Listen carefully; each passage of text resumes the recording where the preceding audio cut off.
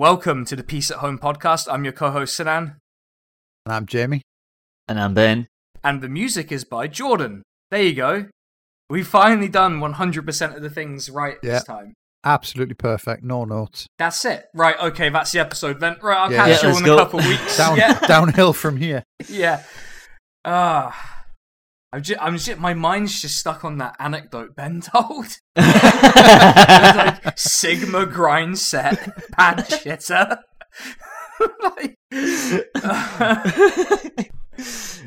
Nothing really matches up to that level of chutzpah, as far as I'm concerned. Just shitting yourself in a pub toilet and going round and just asking to see the manager and going, what are you going to do about it? You know what it reminds me of? It reminds me of Centrist, who basically acted like Jeremy Corbyn shat their pants for them. Yes, 100%. Pure IRL fucking columnist behaviour. I love it. Who put this shit in my pants? It's like, it wasn't the fucking pub, mate. I got news for you. Well, I mean, we saw the fucking prime example of that today, didn't we? With like fucking Super Tanskis, like the Israelis did 9/11. Oh my god! But I only believed that because I was a Corbynist at the time. It's like, it's like Jeremy Corbyn shat my pants. That's a bold gambit. That like Jeremy Corbyn supporters were absolutely anti-Semitic, and I know because I was one of them. Well, at least she's proved her point, I guess. I mean, that grift has got to be grinding to a dramatic halt, right? Well, you'd hope. She blocked me today for tweeting a photo of a rally grifter at her. She blocked me ages ago for some bullshit. I don't know. People block me for all sorts of nonsense, usually because I call them a twat or something. Aye. Yeah. I like to keep it simple.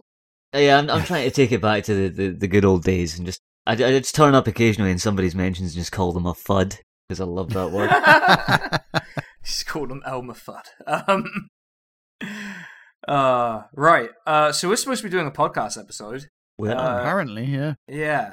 So we're back in Turkey, everyone. We're back. Way. Welcome home again. God, that was a great first name for an episode, wasn't it? Welcome home. Coheed and Cambria reference as well. You know, just wins all around. But we're doing the deep dive. Well, we're going to try and make it a deep dive into Turkey in World War II. Because get this, it did a lot of nonsense in World War II and also had a lot of nonsense done to it. That was the style at the time. Yeah. Oh, yeah. And it was a famously quiet period in human history, that one. Yeah, everyone was very chill, famously. It was all good. But Turkey had quite a lot going on, as you might imagine, being as strategically placed as it was between everything and everyone. Basically, Europe was shitting Turkey's pants for it. It was a rare period. Fantastic. So, last time we talked about Hatay. Hatay is like a specific episode in the whole, what I would call balancing act that probably wasn't going to work for much longer, so it's probably a good job the war wrapped up when it did, if you're Ismet Inonu. Yeah. So, we talked about Hatay, but we need to talk about, what was Turkey's situation right before the war? Turkey adopted a position of armed neutrality, which heavily implies that it had weapons.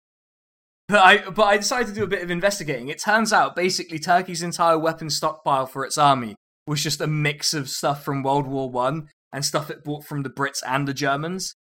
Oh, great. Benefits of neutrality. You see, you can just buy... In fact, Turkey very specifically, quite early on, asks Britain for 150,000 rifles, while Britain's an actual belligerent in the war and Turkey's neutral. Oh, not to mention that the Brits had already lost a massive amount of their supplies, probably with Dunkirk. Yeah, so then Turkey was but there's some British foreign minister who's like, oh, the Turks have asked us for 150,000 guns to stay neutral, which is such a fucking bizarre threat. They can go to France and get them fucking selves. Yeah, get on a boat to Dunkirk. I hear that's perfectly safe and good. But actually, the funny thing was I was looking into the Air Force, and the Air Force was actually relatively modern. About half of the airplanes were actually, modern at the time. And they were all domestically produced, so Turkey had its own domestic military plane complex. Once again, just punching above its weight in aviation stakes constantly. Yeah, aviation stuff was really good. like, surprisingly. And then the Navy was dog shit, but as I point out, that's because it's the hardest thing to understand in Hearts of Iron, so why invest in it, really? Absolutely, yeah. Yeah. But you might, if you're a student of World War One history, which I know everyone is here on this podcast, and all of the listeners. I'm definitely a student of things. That sounds like me. Yeah. So their actual like heaviest ship was a ship called Yavuz, which is kind of funny because you might know it by a German name, Gerben. Huh. It's the ships that basically got the Ottoman Empire to enter World War One. Oh. It's still around in 1938. In fact, it's around. I think it was decommissioned it was sort of removed from the military in 1950. In 1950, yeah, it was decommissioned in 1950. Jesus. So it had been around for 36 years. Christ, And it was probably the largest ship Turkey had for a while. So it had a similar career to a lot of Turkish politicians, seemingly. Yeah, the Yavuz, wait, was it around longer or for less time than the actual Sultan it was named after? Yavuz Selim, let's see. How long did he rule the Ottoman Empire for? He only ruled for 8 years. Oh, incredible. So, a strangely short period of rulership for a Turkish ruler. Although he had a longer stint as Prince Governor of the Trabzon Sanjak, which was, what was that? That was 23 years. So, he did better as the governor. The governor. Yeah, the governor. But yeah, so that gives you an idea of how creaking and terrible the Turkish military was.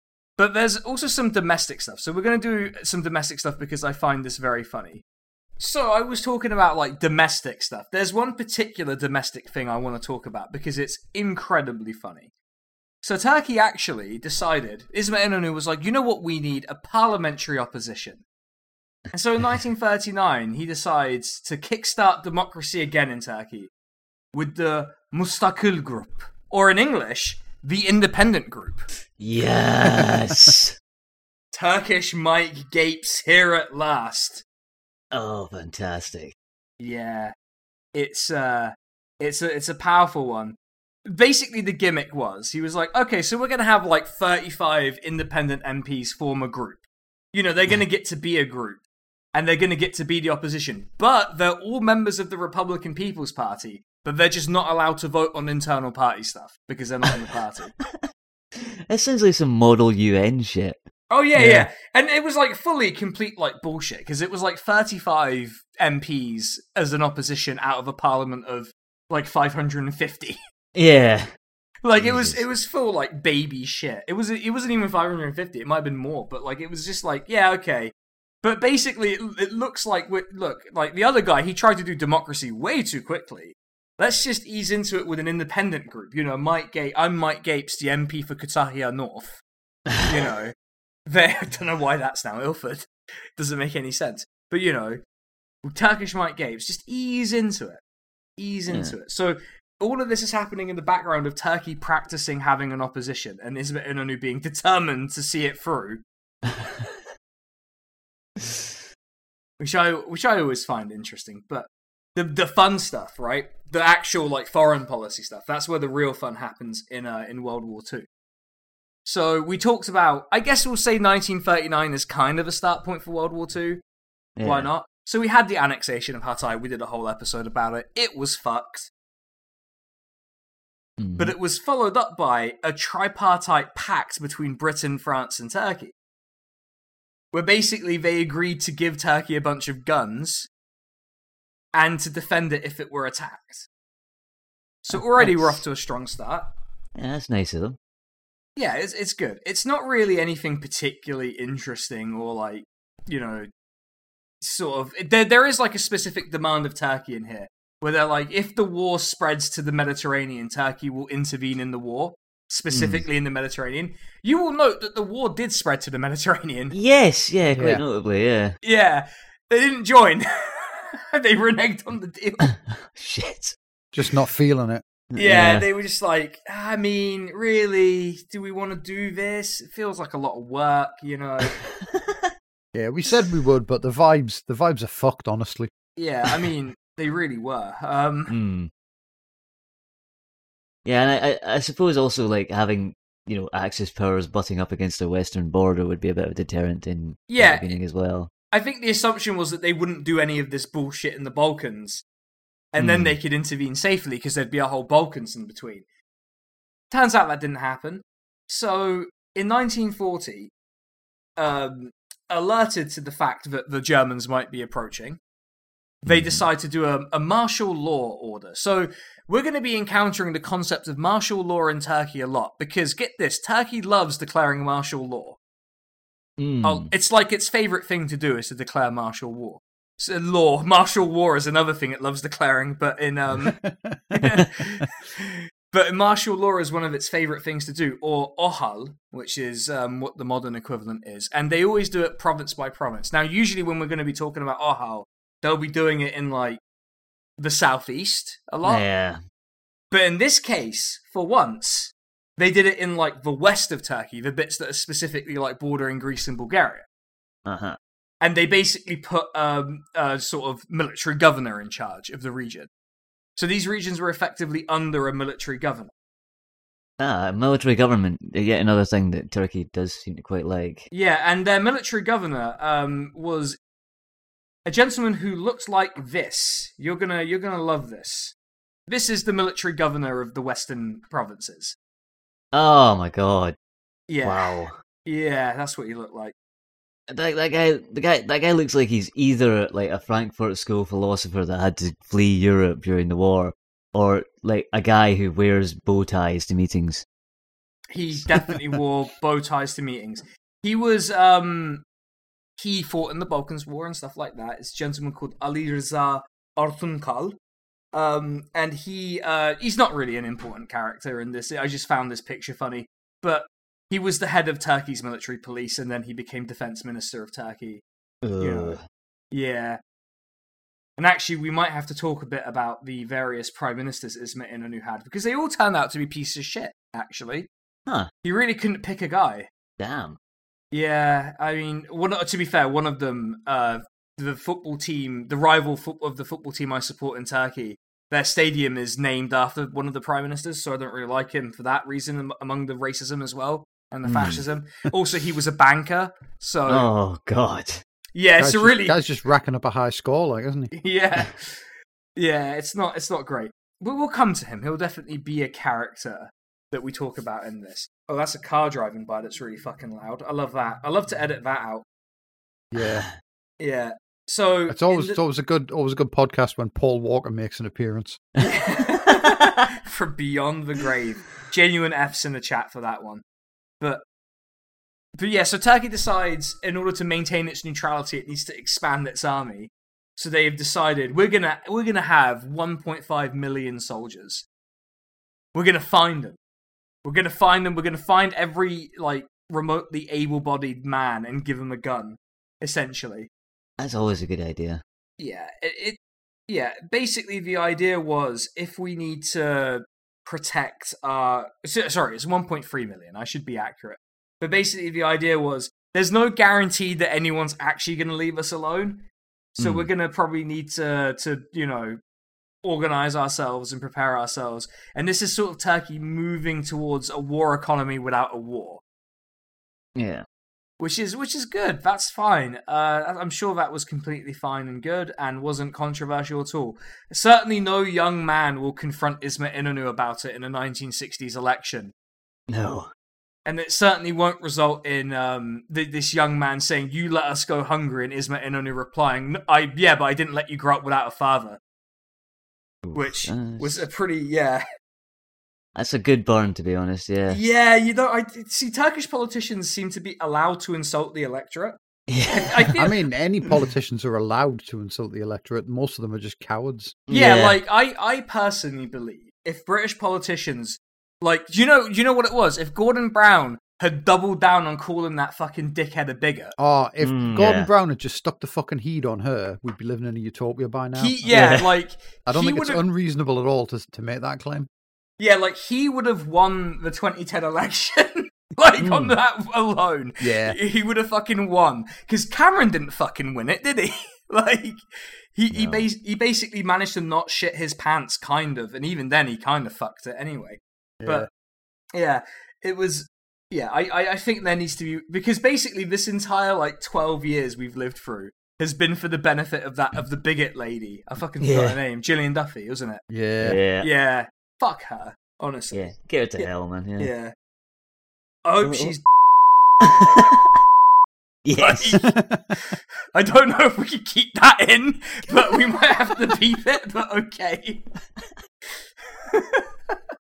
I can put you in touch with a good text-to-speech website. I'll just use the text-to-speech brackets Italian I have on my stream. Yes. Like, we're gonna have to bleep that out as well. I mean, I kind of meant like, say something different in text-to-speech, but oh yeah, I might push for PraxisCast to just replace me doing like libel and threats with the same thing, but said by a robot.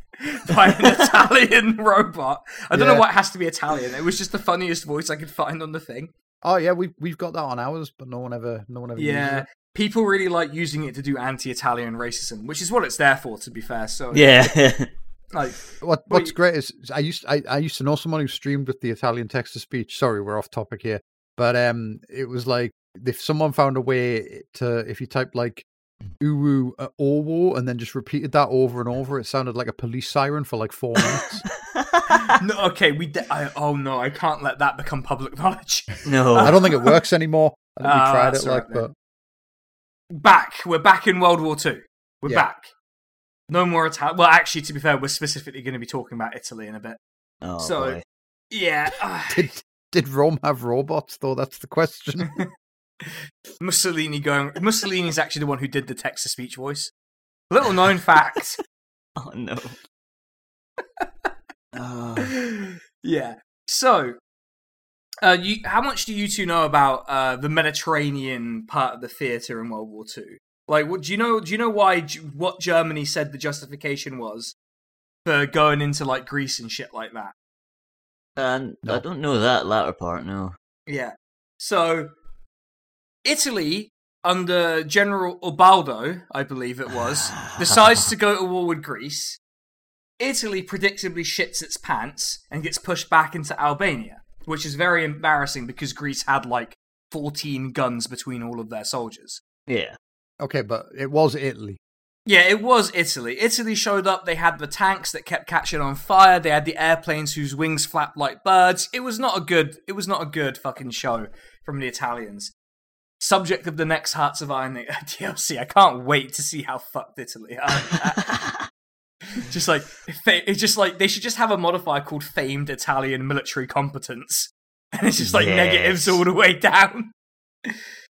Actually, to be fair, it was the leadership that was the problem. But anyway, I'm glad they had that problem because fuck Italy in this particular time period. Yeah. But Britain had sent an expeditionary force, planning to send an expeditionary force to Greece to fight the Italians.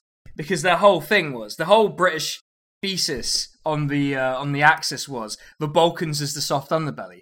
And they were like almost correct. But the best kind of correct. Yeah, it turns out that like the actual soft underbelly was Italy itself. Of course.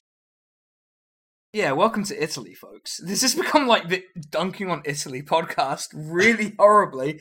All podcasts become that eventually. That's true. Every podcast seems to have some Italian bit related to it now. I don't know if that's just like the form lends itself structurally to insulting Italians or what the deal is, but it does seem to happen an awful lot for us. The German armies they basically intervene on Italy's behalf because Italy shat the bed, right? And the German government at this point says, well, we're not interested in invading Turkey, so here's a non-aggression pact. And actually, there's something we'll talk about in a sec, which is Hitler sends a personal letter to İsmet İnönü. Oh, boy. A personal letter. Basically, Turkey is receptive to the non-aggression pact because it means that it will not get invaded. Which is nice. You don't want to be invaded, not by the army that is steamrolling basically everyone at that point in time. So, that's pretty good. And Hitler's whole thing was like, no, I'm very respectful to the Turkish nationalists because I secretly think they're fucking cool as shit. Actually, it wasn't even that secret. No. He was quite publicly an admirer of Turkey. He was like, damn, I wish we could do that. And then proceeded to do that, but like even worse, which is impressive to find the gaps in the Kemalist project to fill with that, really. But they did it. And he's like, no, German troops will never come within 85 kilometers of the Turkish border. You won't even see our troops. You're not even going to know we're there. It's fine. But Ismet Inanou's like, no, but for real, I don't want Bulgaria and Greece. Otherwise, I'm going to declare war on Bulgaria. Like, he was very clear that Bulgaria not be allowed to enter Greece under any circumstances. And they did not, would you believe. Bulgaria actually agreed to that because Hitler did not want to go to war with Turkey because he wanted them on his side, and also chromium. Oh, yes. Yeah. But yeah, the letter is, it's quite something, because he's quite, like, polite and nice, and sort of like, no, we're not doing anything, don't worry about it.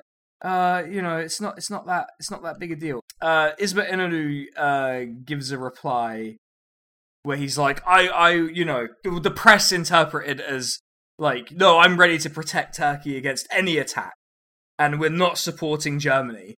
Hitler was not spoken to like that by anyone up until that point, pretty much. Because up until then, everyone would be like, okay, yes, you can have the Sudetenland, it's alright. Just don't have any more. Don't have any dessert. You don't get dessert, which is the rest of Czechoslovakia.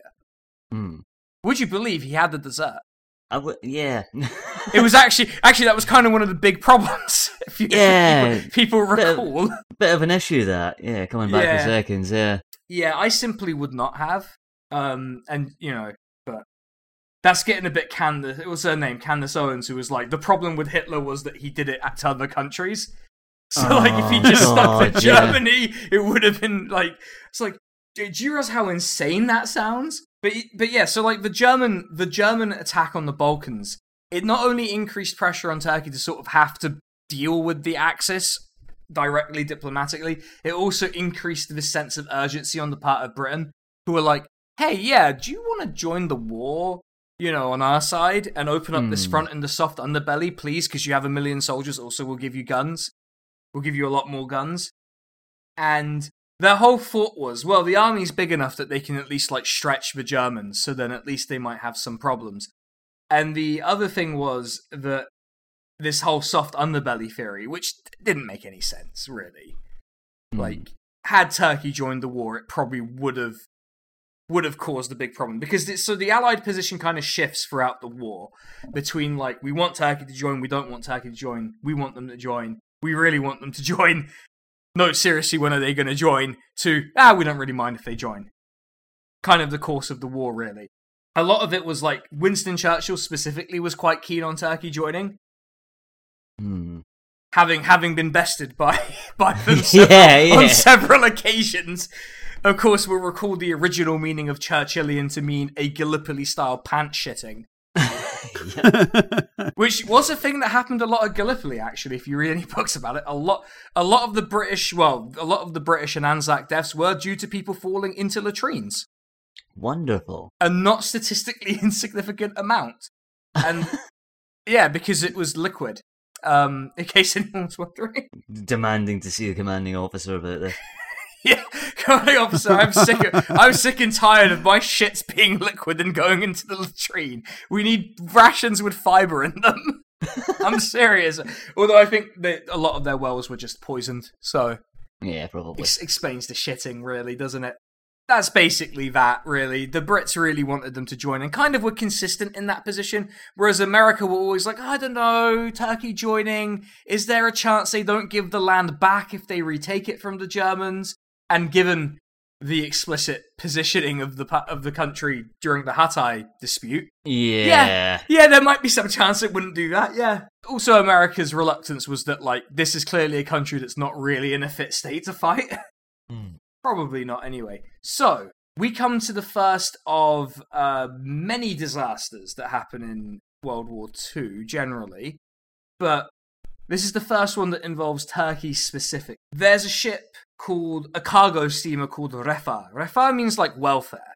it is a ship that is carrying military personnel from Mersin in Turkey, which is like in the southeast-ish kind of port city, to Port Said in Egypt.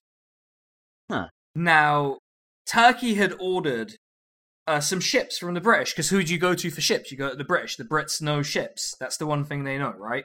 But the Brits insisted that, like, the Turkish come and collect the ships themselves. Oh. Because if there were British crews on the ships, even if they were Turkish flagged, they weren't, you know, they would be considered enemy combatants by the Germans and the Italians. Oh, right, got you. Right? So they're like, well, you know, we are having, and obviously the delivery of these was delayed because of war, and also because the Brits were like, wait a minute, an awful lot of Turkish politicians do seem to be very pro-German. And like, is it wise to give a potential enemy, you know, like double its navy? Is that a smart idea? It wasn't like double, but it was like, in terms of modern ships, just like something Turkey had never had. And so they wanted to do the training and the delivery in sort of British-controlled territory, so that when the ships left, they were Turkish ships, so they're neutral, so no one attacks it, right? Now, this ship, the Refah, is a neutral ship. So the whole idea was that they were going to use the ship, and they assumed it would be safe, because it's a neutral ship. Who's going to attack a neutral ship? Only an idiot would attack a neutral ship, because it would probably cause a war. Now, there were some developments as this sort of ongoing drama about the submarines and the destroyers was going on, which was that Turkey and Germany, they signed the Friendship Pact, which upset the Soviets in particular. Yeah. The Soviets were really upset by Turkey doing a Friendship Pact with the Germans, and then agreeing in the Friendship Pact to sell chromite to the Germans. Because chromite is, my partner's an engineer, she'll kill me if I don't know what it was used for. Engine parts. Aha. Engine parts, I would think. You would have used it for engine parts. Germany, and a lot of the territory it had occupied by that point, didn't have any chromite in it, really. Not very much. So, and Turkey has, like, most of it. So, as you might imagine, it's an important market to access if you are building, say, a military based on lightning-fast movements led by light tanks. Engines, it turns out, pretty important in that situation. And you need chromite for that. So, what's the guy to do but to do a deal with Ismet Inonu? Now, Ismet Inonu's sort of justification for this is, one, yeah, my army's kind of institutionally pro-German, and they have all of the guns. So doesn't want to get, you know, he doesn't want to have the conversation. They would probably not have, like, actually cooed him, but they would have sent a man round to be like, it's over. It's just, we're just going to move you out, and we're going to get our guy in, and then we're going to join the Axis. Would have been a fucking catastrophe. Didn't happen. And part of it is just because, like, they didn't want to get attacked. So they're like, well, this is a neat way to stop ourselves from getting attacked. Germany has never violated a pact of friendship. You know, I've certainly never heard of the Molotov-Ribbentrop Pact. It endures to this day, I hear. Oh, yeah. So ironclad, that document. Yeah. Well, let's not talk about iron too much in the context of World War II. That's going to get real iron pacts and such. Let's not get too deep into that. Basically, this is kind of our backdrop for it. And the ship it's on its way. It's on its way to Egypt. And at about, basically during the night, they get hit by a torpedo, which was fired by a submarine. Basically, the ship was fucked. This missile completely fucked the ship. There was basically no way to really, like, launch the lifeboats and stuff. And so people, you gotta remember this is like the 40s, and this is quite an old ship. So they had, like, wooden doors on the toilets, so they'd, like, rip the doors off the toilets to float on them. Fucking hell. Stuff like that, yeah. And there were also British officers on the ship who went missing and stuff. Like, it was a fucking fiasco. Like, a neutral ship was sunk in the Mediterranean during a war. And of the 200 people on the ship, 168 died, 32 survived. Fuck. That's not good. That's not good. Now, here's the thing. Who do we think did it? Ooh, no. It could have been any party to the conflict, I guess. Literally anyone except the Soviet Union whose ships weren't allowed to leave the Black Sea, yeah. So the Soviet Union, Uncle Joe innocent. He's not going to be innocent of the next ship-related disaster, by the way. That one is kind of on Uncle Joe. But this one, at least, Uncle Joe innocent. Now, obviously, everyone blamed their enemy in the war. Yeah. So, Britain's ambassador to Turkey was a gentleman called Hugh Knatchbull Hugerson. What the fuck is these names, by the way? God. White people love to be called Hugh, whatever the hell it was. Knatchbull. Hugh Knatchbull Hugerson. Fucking delete yourself, mate. That is some fucking name, like. What the fuck is a natch ball? Yeah. That's from Harry Potter, I'm sure of it. Yeah, I mean, to be fair, it's not from Harry Potter because it doesn't contain a racial slur. Fucking Quidditch-ass name. He's an English character.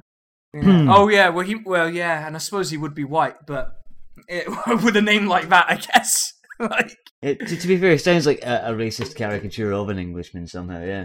Yeah, but that would be good. Well, yeah. I'm not saying anti-white racism is bad, don't worry. It's not possible, but if it were... Anyway, if you want it would always be morally good. But yeah, if you want to know what Hugh Knatchbull Hugerson looks like, he's the second on the left in this picture that's currently entering the notes. That is a very bald-looking Britishman. He does look like the type. Yes. And exactly like a Foreign Office type too. Wait, hold on. I've just stumbled on this guy's Wikipedia page. He is best remembered as the diplomat whose secrets were stolen by his Kosovar Albanian valet and passed on to Nazi Germany. Oh my god! Fantastic. Oh my god. The one thing he didn't want to happen. Yeah, also his nickname was Snatch.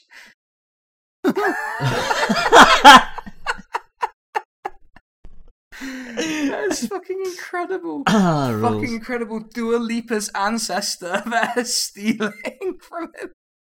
I don't know that it's Dua Lipa's ancestor, but it would be very funny. Incredible. So he blames the Germans and the Italians. It's like, well, it was obviously the Germans and the Italians. Who else would do it? It's not like Britain has a significant naval presence in the Mediterranean, particularly in Cyprus, particularly near Egypt. Definitely not. No. Never. Wouldn't exist. And they would absolutely not be in any way interested in staging a diplomatic incident that would distance Turkey from Germany and Italy. Yeah.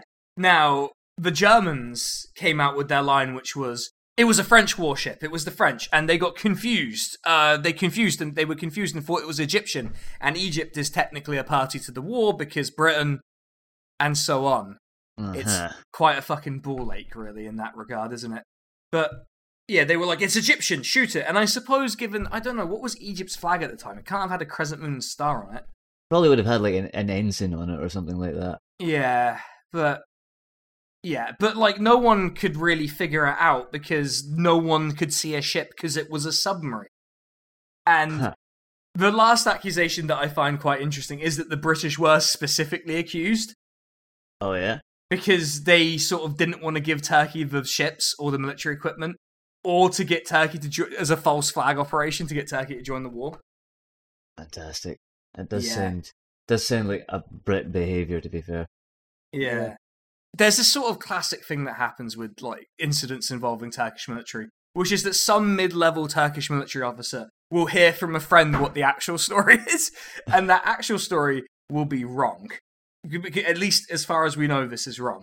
Because there was a group captain who heard that, like, it was a French warship that sunk it. Because he heard it from a French officer in Beirut that had happened.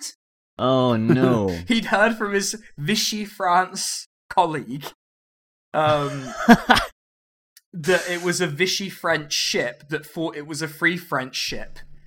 Oh, no. Because at the time, Vichy France and Free France were fighting in Syria. And so they were like, aha, it's actually this. But here's the thing. Italy admitted to it. Italy admitted it was them, like, long after the war. They were like, oh yeah, it was us, by the way. Fantastic. Essentially, Italy basically not really admitted, but they released naval records, after the war and stuff like that. and they were like, "Oh, it turns out our ship was in this area and shot that ship that was in that exact area, so maybe it was us." Maybe they just wanted a win. Maybe they wanted to rescue the reputation of it and say we sunk something in the Mediterranean. Yeah, their whole thing was like, "Oh well, I mean, it's unclear as to whether we did it or not." Anyway, here's a diagram of our ship, the torpedo trajectory, and where that ship would have been. Inconclusive as to whether the Italians did it or not, I believe. But that Italian ship that apparently did it was sunk a year later in roughly the same place. Oh, nice. It's like poetry, it rhymes. What goes around comes around. Yeah, very George Lucas moment there. Only with much fewer offensive accents. Although, to be fair, we better not let George Lucas know this is happening. Yeah. I don't want to hear George Lucas's attempt at a Turkish accent. Oh God, or an Italian one even. Or an Italian, yeah. I mean, to be fair, the ones he did attempt were ill-advised to begin with. And they came off really bad. I like the prequels. I don't like the Neimoidians so much. Or Watto. No, or the Gungans. Really. Or the Gungans, yeah. The Gungans are also not good. But Jar Jar being a secret Sith Lord, I buy that. I'm into that. But yeah. So the Turkish government decided to compensate all of the people whose families died, even though, arguably, in a rare situation for the podcast, this one's not really on the Turkish government, I don't think. No. This one, I think I can safely say, probably not their fault. I mean, you could argue about what are they doing in the first place, going to Egypt to pick up some ships, but what are you meant to do? There's a war on. Yeah, exactly. Don't you know there's a war on? Could just have the ships dismantled and posted to them. Yeah, I mean, but remember, they'd be relying on Royal Mail to deliver it. I'm just thinking that if the modern day British state was selling naval vessels to Turkey, they would probably be getting them built in Turkey and then selling them back to them somehow. Yeah. Well, actually, this is the thing. Britain has decided... I'm really pissed off about this, given... You'll see why. So Britain has decided to do an investment loan into Turkey's high-speed railway network. We can't find the money to invest in our own fucking railway, but we found 2 billion quid to give to Turkey. Amazing. And I'm not one of those, why are we spending this money if we can't take care of our own people? But also, what are we getting for that? Well, 2 billion? We're getting a return on investment, presumably. Yeah. Because it's a loan, but when am I seeing my share of that, motherfuckers? Anyway, I'm not. But yeah. So we come to the other Turkey-related ship fuck-up called the Struma disaster. Now, I wrote that wrong in the notes, so I'm going to change it real quick. But this is the worst civilian ship incident in the Black Sea recorded, basically. Shit. It was a fucking disaster. So, let's set the scene. So, you will recall, audience and fellow hosts, that when Axis powers occupied a country or countries became Axis powers, but a lot of these countries had substantial Jewish populations in them. Mm-hmm. Now, they did not fancy sticking around an Axis-aligned powers. No. For reasons which should be obvious to us all. Yeah. And Britain had adopted a policy of basically trying to take Jewish refugees and move them to the British Mandate of Palestine. Yeah. That was an initial policy. Then they reversed the policy because they were like, oh, actually, this is causing what some might call communal tensions.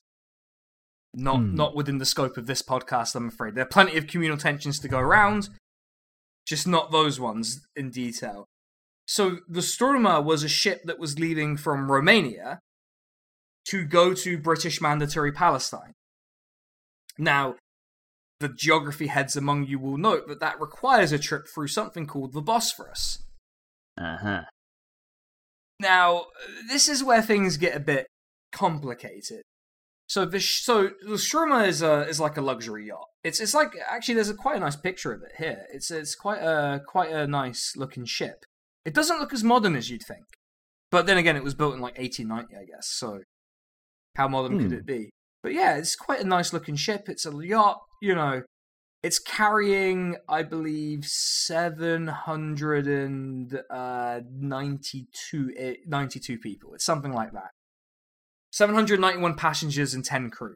They had arranged to go to British Mandatory Palestine, and it flew the sort of the flag of Panama, the Panamanian flag. You know, because that's the thing that all of the ships do. It's a flag of convenience, right? It's just, you can have the Panama flag if you like.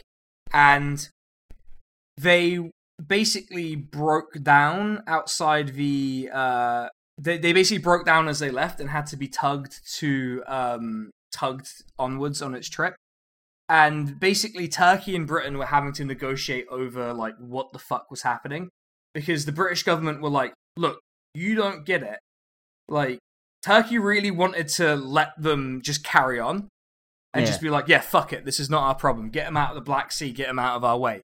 Britain were like, no, but like, we don't want to recognize their visas to go to Palestine, because it turns out there were communal riots in Palestine at the time. Aha. For reasons we cannot possibly ascertain. Lest we be kicked out of the Labour Party. Well, we can,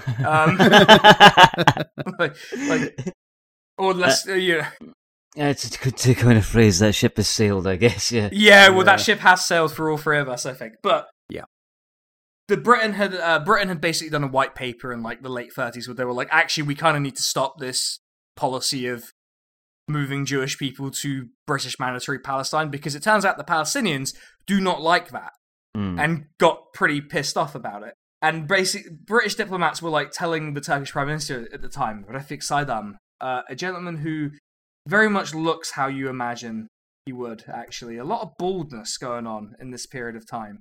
I think he's a doctor, he's a medical doctor. Yeah, you'd think he would have been able to do something about it, but there you go. Yeah, well, I think taking... what is the baldness treatment? Finasteride, yeah. Yeah, I don't think that would have gone down well. But yeah, that's him right there. Basically, Turkey and Britain couldn't really agree on what to do. And Turkey tried to send police onto the ship. And the refugees were like, no, fuck off, ACAB, get the fuck out of here. Fine. Then they finally managed to get some police on board.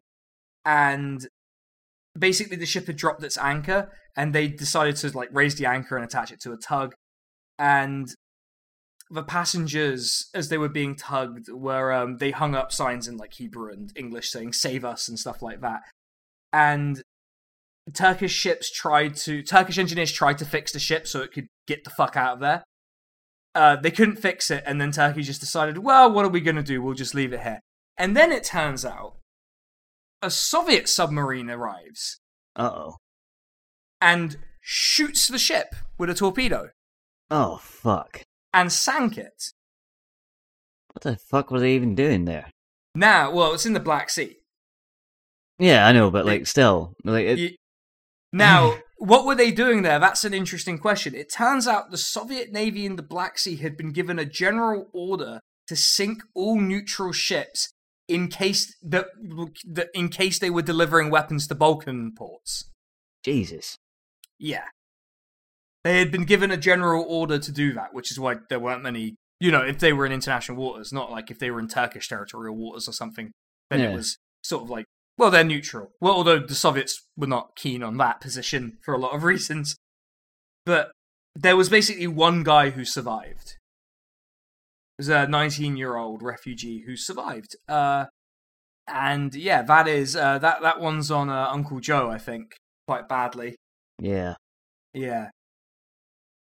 Fucking hell. But yeah, there were obviously a lot of British parliamentarians who were extremely furious about this, even though arguably it was the British parliamentarians' fault that the ship was stuck there in the first place. Now, there were some... You can't be expecting like British people to grapple with the consequences of their own actions. Yeah, God, no. What kind of discourse could we start? It's ableist against British people to ask them to understand consequences. Is that what we're fucking saying now? Yeah. Now, oh, no. Now, of course, this is a huge disaster, and so it did require the comment of the Turkish Prime Minister, Refik Saydam, who said, and this is approximate translation, We have done everything we can. We don't have the slightest bit of financial or moral responsibility.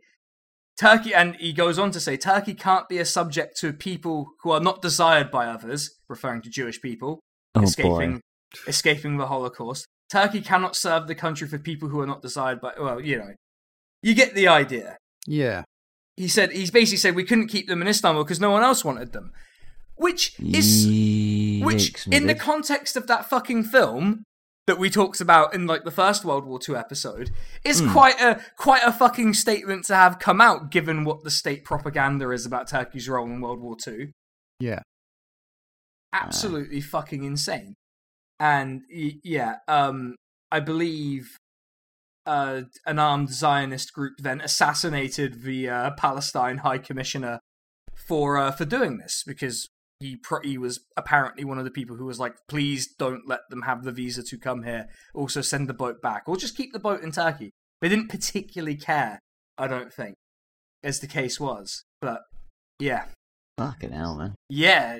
And so this is, I think it's possibly the largest civilian ship disaster of the entire war. Christ, and like apparently pretty much almost by accident. Well, almost. I mean, the Soviets did have a general blanket policy of secretly trying to shoot down... Well, secretly, it's a submarine. It's relatively secret, as we discovered earlier, who did it, until the Italians admit they did it. Yeah, it was a fucking... It is rightly called... I think the official name for it is like the Struma disaster, which is a pretty... Underselling it, I would say. Yeah. But yeah. It was not... No one came out of that looking good, I don't think. No. As is often the case in World War II. So, in 1942, Turkey decides to... Well, there's a couple of things that happen in 1942. One, Turkey implements rationing. The Brits love it. The Brits are like, rationing, yes, finally! Like, the Brits are like applauding this. But it actually pissed everyone off, it turns out, rationing. And... I say rationing. It was more like... The snowflakes just need to get over it. Yeah. There was a specific ration on bread, and basically if you wanted to buy bread, you had to have the ration card, right? But the price was fixed by the government, which, the government fixing the prices of goods? Isn't that interesting? Might we benefit from such a thing in the modern day in Britain? I don't know. Who could say, man? I was born in 1949, and let me tell you, we wouldn't have stood for that during the war. But yeah, all sorts of stuff was rationed. Stuff like sugar and olives and all of this sort of stuff. Olives in particular I find quite odd. But they literally grow on trees. Anyway, it's not the point, I don't think. We have another incident of British accidental... Well, we don't know. Well, we know the Italians did the other one, but... Britain decided accidentally to bomb part of Turkey, Muğla, because Britain were aiming for Rhodes, missed, and hit mainland Turkey. How far from mainland Turkey is Rhodes? So, I'll show you on a map. Hold on, let me get a map up showing you Muğla to Rhodes. This is obviously just like the north tip of Rhodes, but yeah, it's like 112 kilometers. Jesus Christ, yes. That's quite a mess.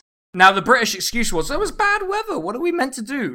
You'd think being British, they would be able to figure out, there's the distance for you between the places. It's not the exact place. If that map's actual size, it's not that big a mistake. This is true, yeah. Yeah. Yeah. 1-to-1 scale, yeah. Yeah, 1-to-1 scale, of course. But yeah, about 112 kilometers, I would reckon. It's pretty bad. Yeah. Well, bad weather, though. You know, they dropped the bombs from space, and there was a lot of wind, so... Wow, Stellaris really has poisoned our brains. Yeah.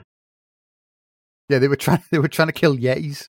Yeah, so the British basically offered to pay compensation. They covered all the damages and paid compensation for it because they were, like, incredibly embarrassed by it. The one time shame has ever worked against a British person. Yeah, I was going to say, like, where did that instinct go? Yeah. Truly, it was our finest hour. Now, there's so Germany actually secretly begins to concoct a plan to invade Turkey, which means Turkey's paranoia about it might well have been justified. But the actual reason Germany were worried was because they thought the Soviet government was on the verge of like losing control of all of its periphery, and that Azerbaijan would unite with Turkey and Turkey would refuse to sell the oil to Germany. Huh. Complete fucking fantasy nonsense on I know. a lot of counts. Like, That's very, very Hearts of Iron 4 mod, though. yeah. I mean, yeah, but like, you gotta remember, like, we junk on, like, Uncle Joe for being, like, fucking, you know, Ubu Small being paranoid. But like, Yeah. Hitler was, like, a fucking lunatic. Oh, yeah. Like, completely. on the paranoia scale, he was a fucking lunatic. But obviously, now we come to a more shameful... Oh, sorry. If you give, like, the entire planet reason to hate you, that would make you kind of paranoid. Yeah. Is it paranoia or is it just self-awareness at that point?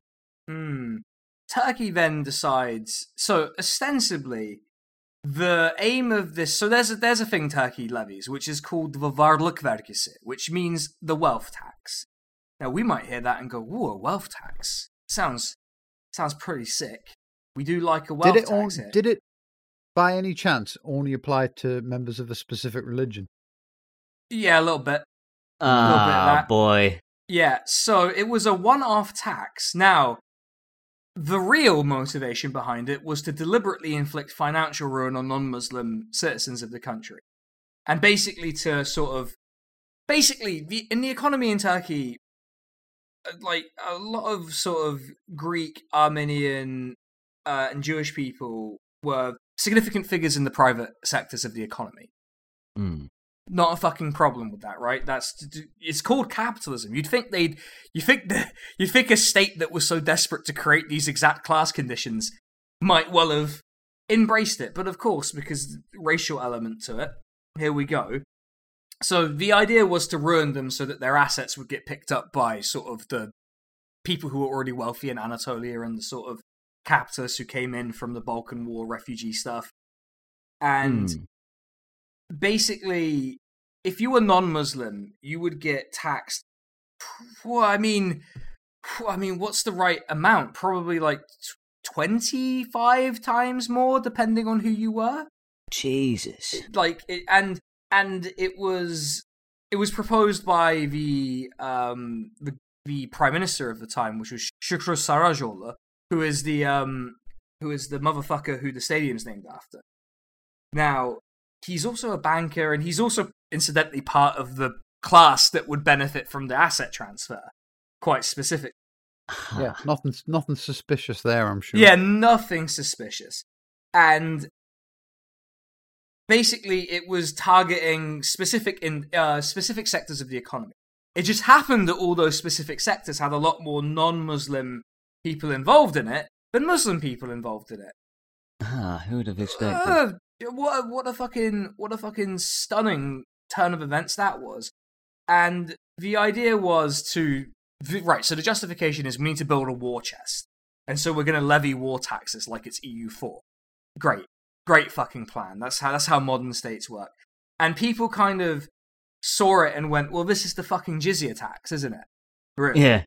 This is a fucking even more destructive jizya tax.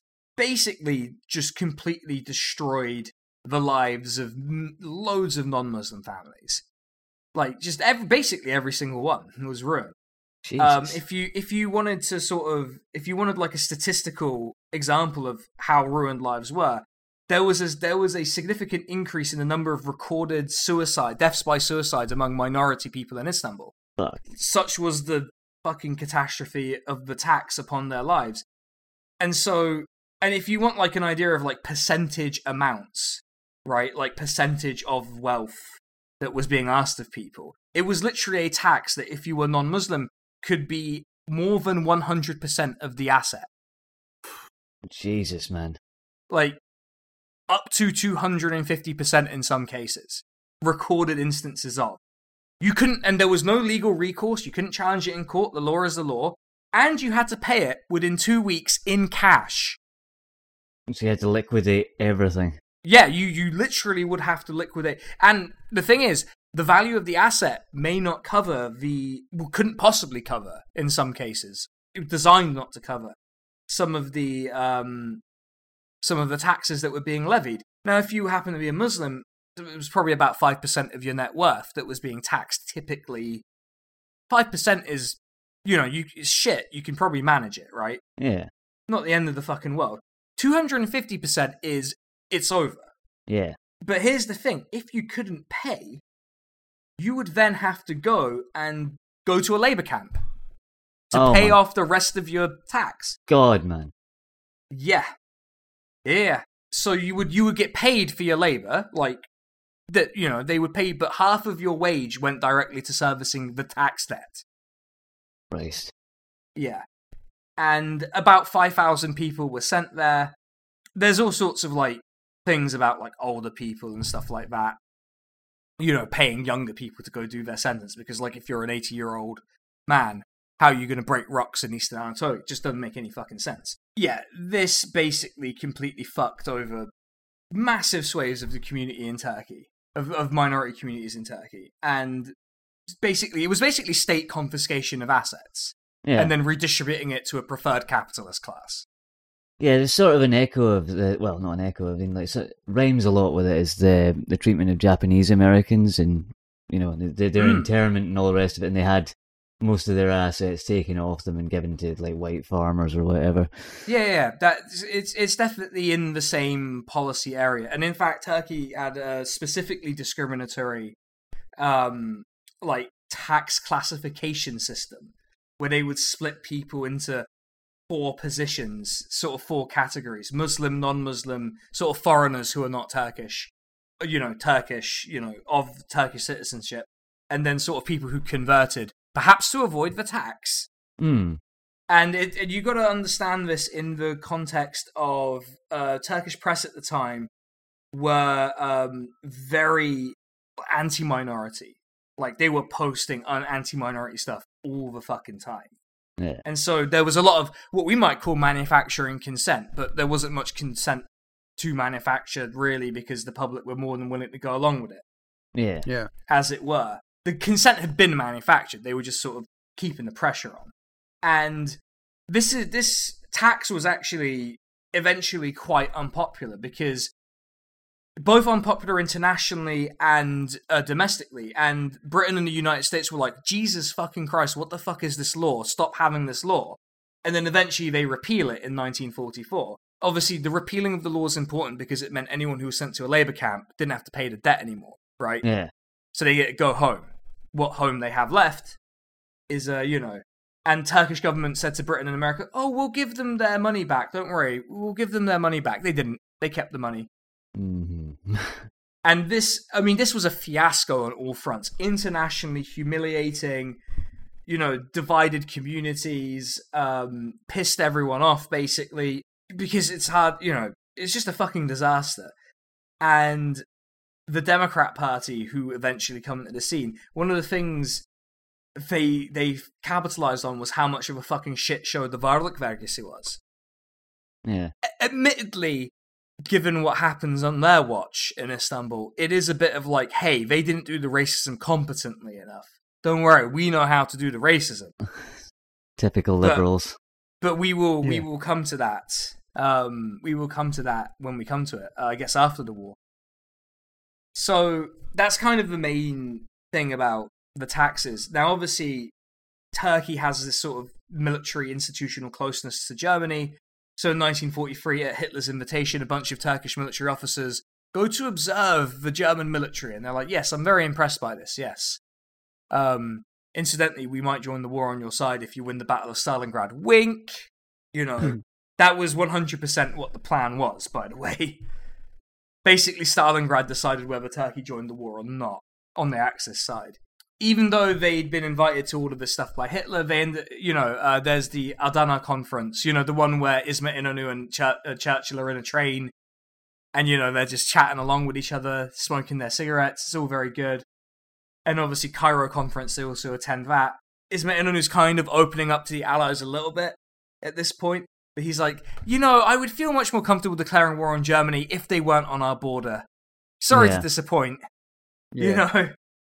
And basically, that more or less wraps up the main action of the war. Obviously, in 1944, we have what's famously referred to as the racism-Turanism trials, which I think we'll leave to a bonus episode. And in 1944, sensing that the tide had turned against Germany, Turkey's like, we're going to ban chromite exports to Germany. Look at us. Hey, Aren't we being good? And obviously, the United Nations were being formed. The way you gained access to the United Nations was to declare war on Germany. So 2 months before the war ends, Turkey declared war on Germany and did not do anything. They, in a way, very successfully played the neutrality game in a lot of ways. A masterpiece of playing the neutrality game in such a, it's almost easy for Switzerland to play it. No one gives a shit. What are you going to do, march into the mountains for what? Yeah. Just go around. Yeah, exactly. Like, it's just an inconvenience. Turkey's, important, strategically important. But yeah, they got to join the UN, and Uncle Joe was fuming and was like, they sided with the Axis in the war. Why are we letting them into the UN? Which, I mean, given the dealings they were willing to do with the Nazis, is it necessarily such a wrong thing to say? Not very diplomatically astute, though, I would reckon. Well, no, because Uncle Joe basically cancelled the non-aggression pact they had with Turkey. And that spooked Turkey so much because they thought the Soviets would invade the Bosphorus that they ended up courting friendship with America. You don't want to do that. Something that's gone very well for Turkey ever since, I'm sure. Yeah, it's definitely not led to any incidents or events or military coups. But one of the origin points, one of the justifications for it was that, we don't know, is Stalin going to invade us? The answer was probably no, to be honest. And to be fair, if you look at how Inonu conducted his post-war policy, there's some chance the closeness with America would have come eventually anyway. But that is all for next time, I think. I think this is a bit of a long one, so I think we'll wrap it up there. Cool. But yeah, thanks for listening, everyone. We will catch you in the bonus. We're going to talk about a premium instance of Turk brain that I've been made aware of. We're going to look at Dr. Oz and his run for the US Senate, where he is essentially fucked it. Guess who fucked it? Wasn't me. Anyway, everyone, we'll catch you on that. If you want to be on that, go to the Patreon, and we'll see you there. Bye. Yeah. See ya. See you, everyone.